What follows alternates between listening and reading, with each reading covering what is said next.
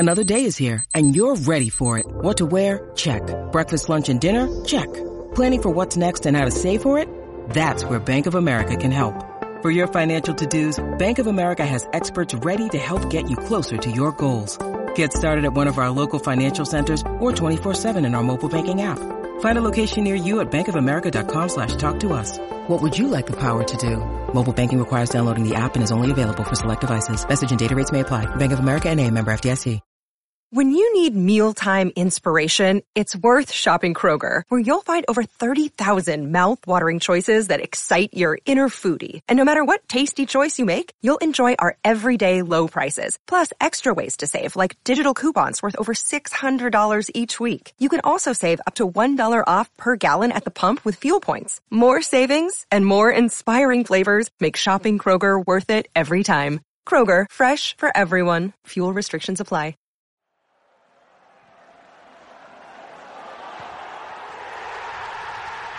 This podcast is a proud member of the Fan Hub 100.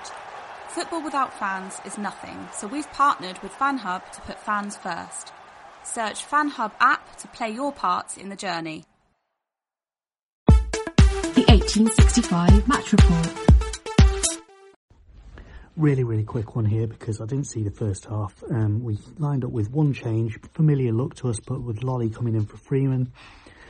From what I saw of the second half, there was a point where I thought we're going to regret not taking these chances. Turns out we were right. They scored. They were building up pressure. It wasn't against a run of play. They were building up pressure. They scored. It was kind of felt a little bit inevitable, to be honest. We changed things around. Taylor and Sammy Obi coming on. Went to basically a 4-4-2, and then a little bit later Mighton coming on, so that was all three wingers, and Krivinovic replaced for those three coming on. But actually, once we'd gone behind, we looked a little bit desperate. We looked out of control of the ball. We looked like we were rushing stuff. We didn't really have control of the game. So once again, after being really quite positive the other day, actually that whole lack of cutting edge has come back to bite us. Thank you to Baz for that match report on Forest's defeat at home to Luton. Obviously a very disappointing night for the Reds when once again they created enough chances to win the match but didn't manage to take them. We are really happy to be joined by our friend, Luton fan Ryan McCall. Ryan, a smash and grab from Luton there. You've got to be really happy with that, haven't you? Yeah, absolutely, sir. Really pleased with that. Massive 3 points. Rode our luck first half. And to be fair, happy to go in half-time 0-0, but then started to come back into it second half. Didn't give possession away as easy and really started to grow in confidence. So absolutely delighted to steal that 1-0. Really solid at the back in the end. And our friend, the slug in goal, keeping us in it, finally coming into form, second season. So yeah, really pleased. I was going to mention Simon Sluga. Obviously, he had a bit of a nightmare in his first season at the club. In fact, if I remember rightly, he dropped a bit of a clanger at the City Ground last year, allowing one from Joe Lolly to slip through his grasp. But today, I think he was instrumental in Luton getting the win because he made some good saves. Absolutely, really come into form, actually. He's been very generous. I think in the East Midlands, they call him Santa Claus. He gifted Derby a goal as well last season, so he's been very generous around the Midlands. But this season, I think, as he's adjusted to the Championship, he's really come into form. Really pleased for him. He's cut out the stupid mistakes. To be fair to him as well, he's got a much more solid defence. It was Nathan Jones's priority to bring in solid defensive reinforcements in front of him. So I think that's helped build his confidence as well. Knowing he's got a bit more strength in front of him. But yeah, really pleased for the slug, and long may it continue. You mentioned Nathan Jones there. He was very pleased with himself at the weekend when you got that amazing turnaround against Sheffield Wednesday, 2-0 down at half-time, and you won the match 3-2. And he was pointing out it was his tactical change, moving to a midfield diamond, that got you the win. And he pointed a finger at his time at Stoke, where he was much maligned for using the diamond. Anyway, tonight he started the midfield diamond and you were getting overrun, particularly on the wings in the first half. and then he switched it up in the second half, and that seemed to work in terms of nullifying Forest's main threat, although Anthony Knockaert still remained a useful-looking player, shall we say, as he has done in the last few games. So, do you think it was Jones's tactical switch that made the difference? Yeah, interesting one.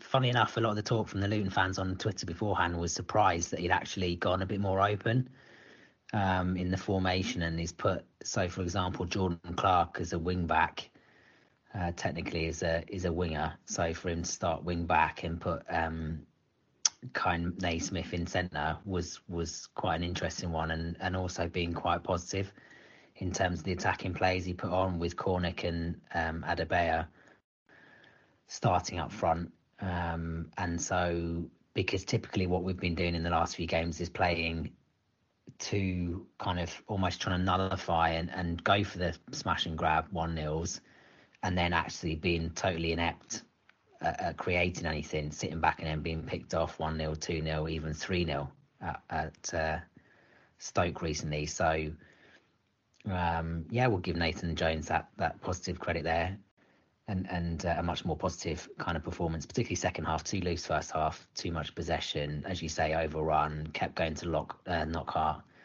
left wing. Tunnicliffe was being pulled in central, left a lot of space, but it seems like they've tried to address that second half and made inroads into that.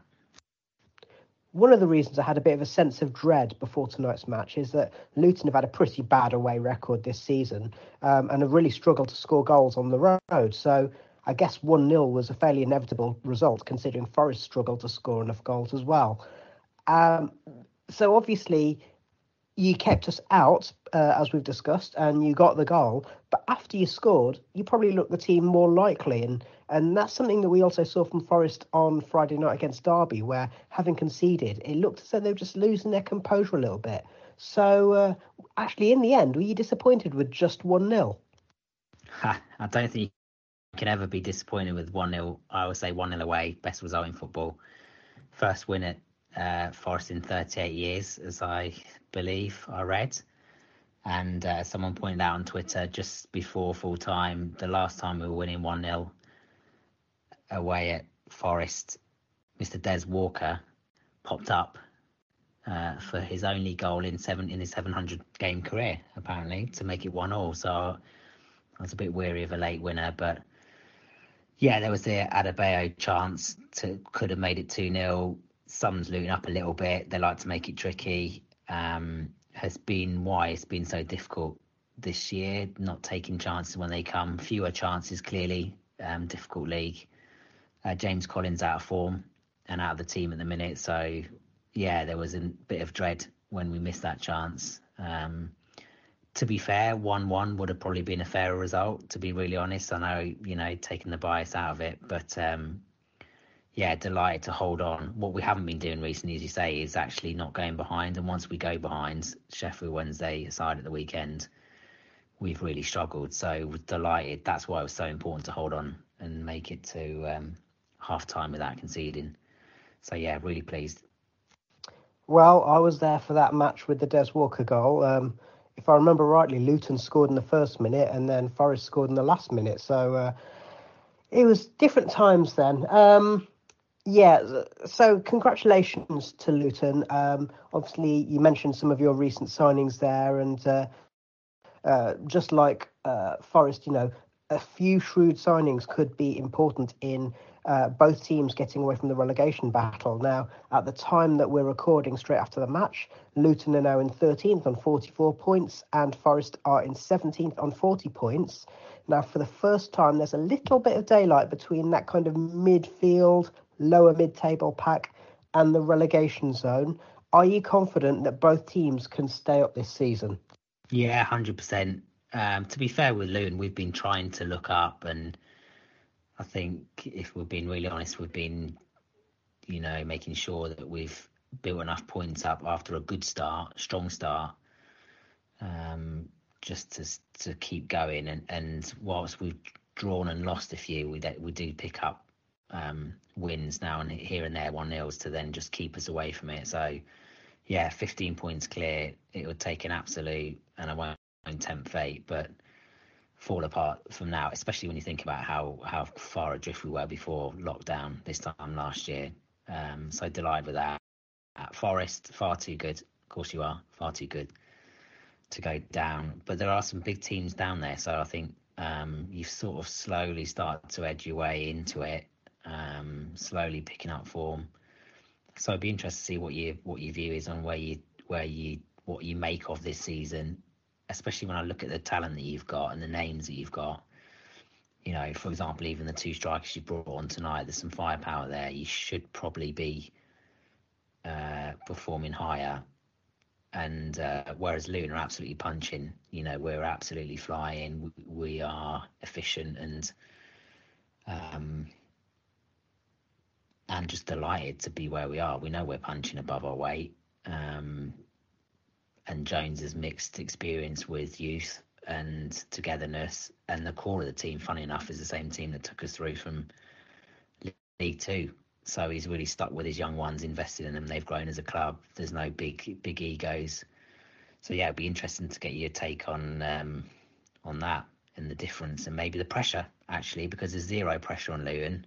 No one expects anything.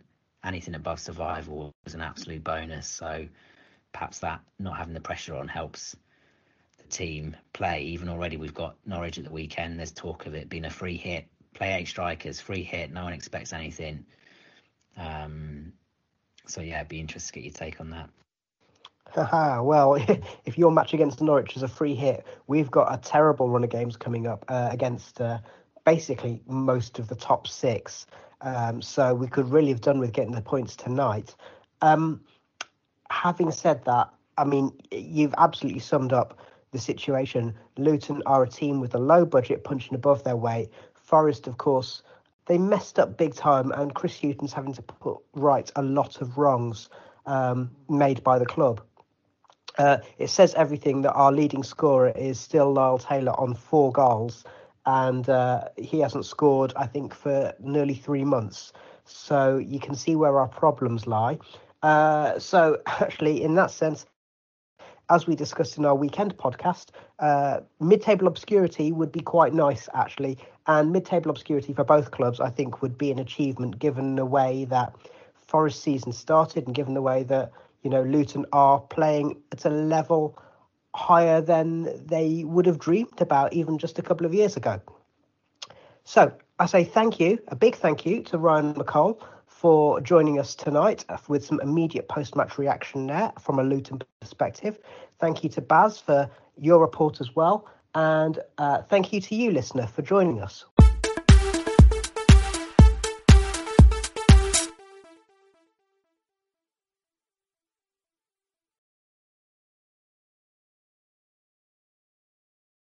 Sports Social Podcast Network.